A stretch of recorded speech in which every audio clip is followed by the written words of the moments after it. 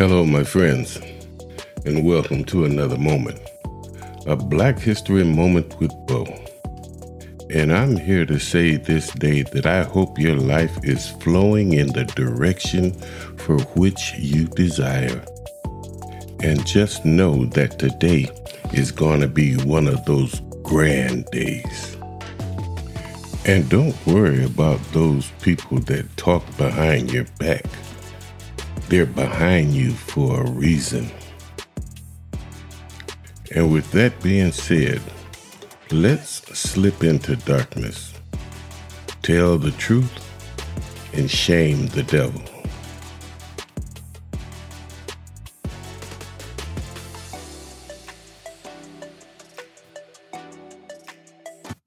I had the privilege this past weekend of watching some of the greatest football that I have watched in a long time. And I, for one, love hard-hitting, smash-mouth football. And my congratulations go out to those Cincinnati Bengals, because although I have never really been a Bengal fan, that is my home state, and I am going to be cheering for you. But just like the rest of Americans' historical history, football has its dark side. You see, I love the Big Ten Conference because I am from Akron, Ohio, and I never went to a segregated school.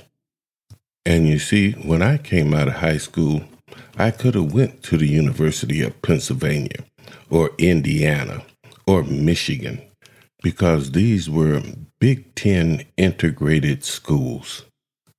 And I guess I love college football the best because these young boys still play for the love of the game.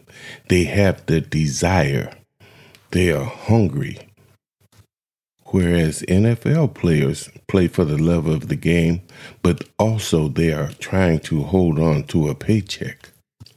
And I have to give my props out to the University of Alabama because they have a great team. But personally, myself, I do not care for the SEC. The Southeastern Conference is one of the largest conferences in the NCAA, and the University of Alabama sits on the throne of that conference. And this, in turn, makes me have a love-hate relationship for the state of Alabama, because I can remember when a black player could not even walk on the campus of Alabama, or Mississippi, or Arkansas, or Louisiana. These were all teams that were segregated and are all teams that are now in the Southeastern Conference. And my love-hate relationship with Alabama goes back to the fact that every time I watch them on television play, I see that their whole team is predominantly black players. And I remember when I could not attend the University of Auburn, when I had relatives that lived less than 2 miles away from the school. And this is the seed of my love-hate relationship with the state. Now, I love it because that's where the majority of my family resides. That's where my ancestors are buried. My mom was born there. My father grew up there. So I love it. But I also hate it for the way that it treated my family. I hate it because my family couldn't vote. I hate it because I know I had a lot of my family that worked those mines.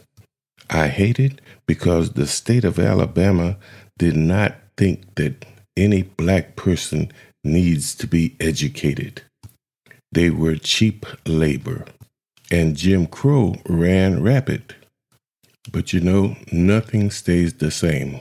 And I can remember the last big family gathering I attended in Alabama. And it was the day of the Iron Bowl when the University of Alabama played Auburn University.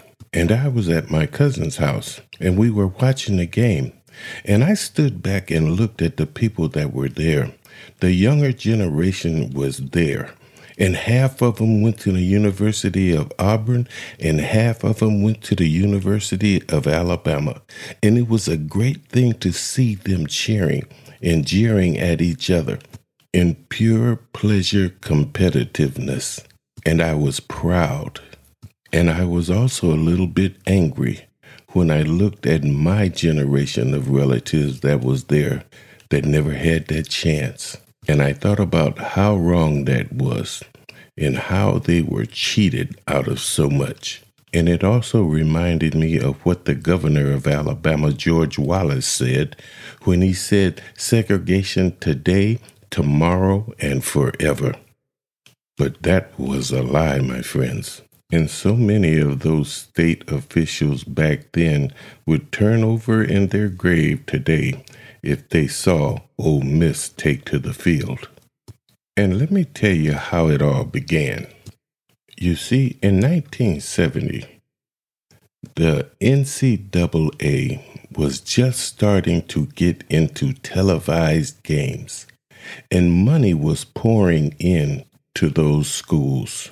The SEC was not getting any of that money, and they wanted it, but they still refused to let a black player step onto their football field. Now, Alabama had a great coach by the name of Bear Bryant, who wanted black players, but he had to face that alumni.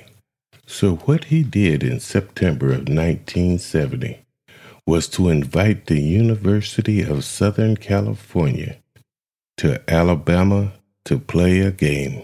And for many of the white and black fans at Legion Field that day, USC must have seemed like a team from the distant future.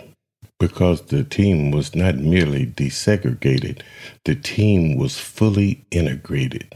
Jimmy Jones was a black man with a towering afro, was USC's quarterback at a time when African Americans at predominantly white universities rarely played quarterback. But the star of the afternoon was Sam Cunningham, a 6'3", 245-pound sophomore fullback who spent the afternoon running up and down the chest of Bryant's defense. Cunningham rushed his way into immortality that afternoon, and he would be called the catalyst for integration in the South. The game drove home the point that George Wallace's June 1963 proclamation would be modified to accommodate the great black athlete. The irony of Cunningham's stardom and notoriety is that of all the USC's black players, Cunningham was probably the least wrapped up in the social significance of the game. Unlike many of his teammates who were from the South, Cunningham did not understand the social significance of USC's playing Alabama in Alabama with a team packed with black players. He was raised in an integrated community in Santa Barbara, California, full of blacks, whites, browns, and yellows. He certainly didn't expect to become a cultural lightning rod. To him, it was just a game, because he always played with white ball players. He remembered hearing the coaches tell the players not to leave the hotel for fear of what might happen given the racial tension of the moment. It was this kid's very first varsity football game, and he was hyped behind that. During the walkthrough practice the Friday before the game, Cunningham began to understand the significance of the game. There were 5,000 people watching the Trojans practice. In the stands, fans were talking trash. The Bears going to get him some dark meat. While Cunningham battered the Crimson Tide, the speedy Clarence Davis peppered USC with an assortment of darting runs and pass receptions that underlined the Crimson Tide's lack of speed. Alabama may not have needed to get blacker, but it needed to get faster. This USC-Alabama game would be Bear Bryant's last all-white team. Although the game did not cause him to immediately reverse his all-white recruiting philosophy and go out and begin signing every highly black athlete in Alabama. In fact, Bryant had already signed Wilbur Jackson in December of 1969 out of Ozark, Alabama. You see, Bryant was smart, and he knew the only way to make a case for integrating his program was to have his team humiliated by a Trojan team that was heavily laden with black players. The powers that be who had set the game up must have known that something was going to happen. Fortunately, it happened to help the Bear get what he needed. In fact, what stung Alabamans more than Cunningham and what escalated the tide of change was the performance of Clarence Davis, the Trojan senior tailback who was born in Alabama. He was born in Bessemer, right outside of Birmingham. His family moved to New York in 1958, then moved to California 2 years later. Davis was 14 years old in 1963 when a bomb ripped through the 16th Street Baptist Church in Birmingham, killing 4 girls and stunning the nation. Davis's mother knew the mother of one of the children. The public's fascination with his return to Birmingham 7 years later, playing for USC, reflected their ambivalence towards black people, which became more troublesome as black athletes became more prominent and more vital to the sport. The particular fascination with Davis reflected the way sports-crazed Southerners were struggling with race. On one hand, they were seeped in the white South's revulsion at the presence of blacks, but on the other, they couldn't suppress their admiration of and need for the black physical presence. It was writ large in the South in 1966, but it's paradigm that continues to define the dilemma of race and racism in sports in the United States. Behind the cheering lurks angry resentment. Now, Clarence's mother was born in Alabama. Her schools were all black. She had to sit in the back of the bus. When Clarence was born, he never rode the bus but one time in his life, back there in the South. He didn't know about this because we moved to New York. She was a housewife in Birmingham. Her husband didn't allow her to work. He was a good provider, Mrs. Davis said. We had our difficulties, which I didn't want my children to be involved in. And the USC-Alabama game was the second time Clarence Davis had returned to Alabama since he was 7. He'd come back for his father's funeral at the age 16. The people wanted to see him because this was his home, and he was playing with SC. The team stayed out in the suburbs. They couldn't come out of their rooms. The food was served in their rooms. The white people were booing them, and all through the game they were saying terrible things. Some people were hollering things like, "Nigger, go back to California. Nigger, go back." The black people were happy and excited because of the black players SC had, and knowing someone on the team, it made the blacks feel good. The USC-Alabama game began a chain reaction that escalated the African-American presence in white Southern sports. After the game, one reporter quoted Bryant referring to Davis saying that he would never again let a great black athlete leave the state of Alabama. While the civil rights movement challenged the nation to live up to its founding ideals of liberty and justice, the physical ability of both Cunningham and Davis provided pragmatic evidence that African Americans were needed if Alabama and other Southern schools hoped to compete on the national stage. You see, integration in sports, as opposed to integration at the ballot box or in public conveniences, was a winning proposition for the whites who controlled the sports industrial complex. They could move to exploit black muscle and talent, thus sucking the life out of black institutions, while at the same time giving themselves credit for being humanitarians. Integration also exposed white fans to a manner of athleticism and style of play that many had not previously seen.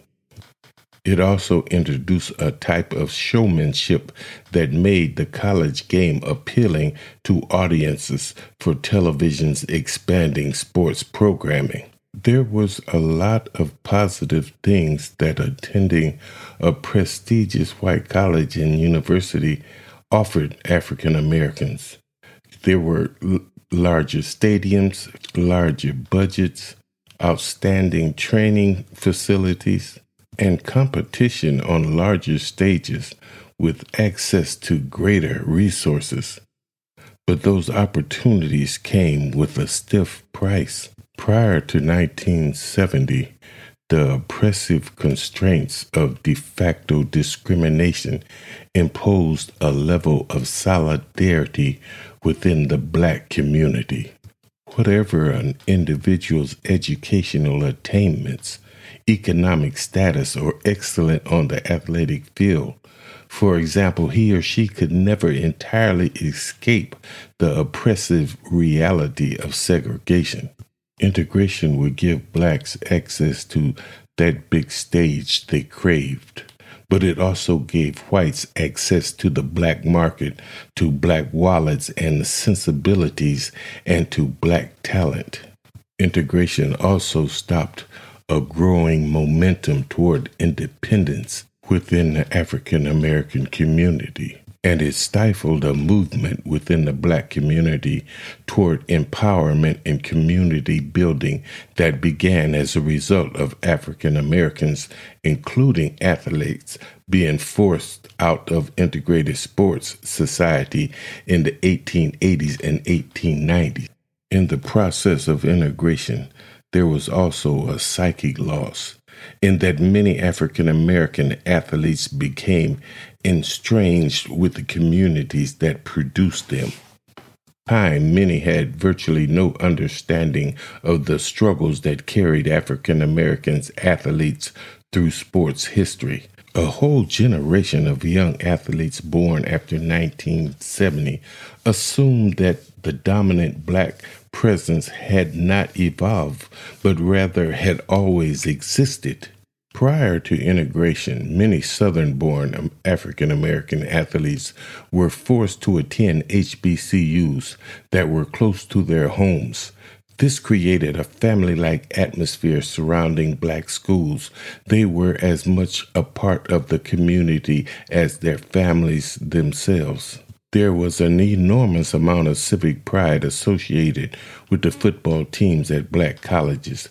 In addition to providing a platform for black athletes, sports contests at HBCUs reflected special black cultural patterns that attested to both the strength and the vibrancy of the black community.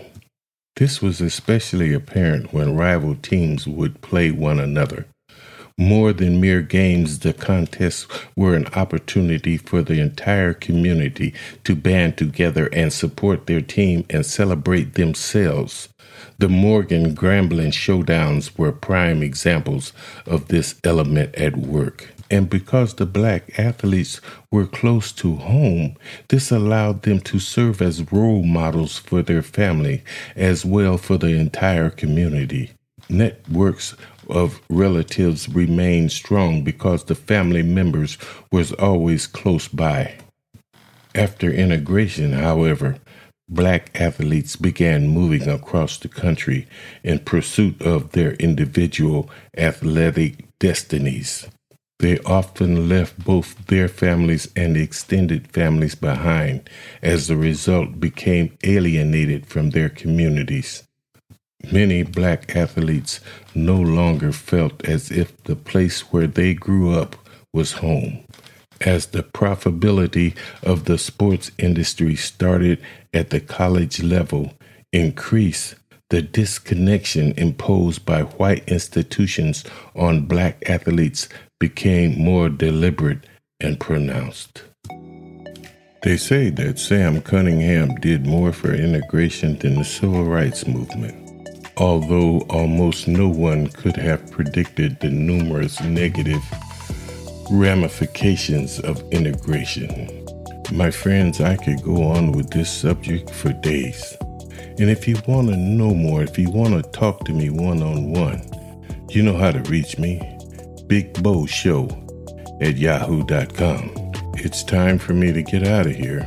But before I go, I got a message for you. When you know what you know, there's no need to entertain what they think. Until next time, it's been my honor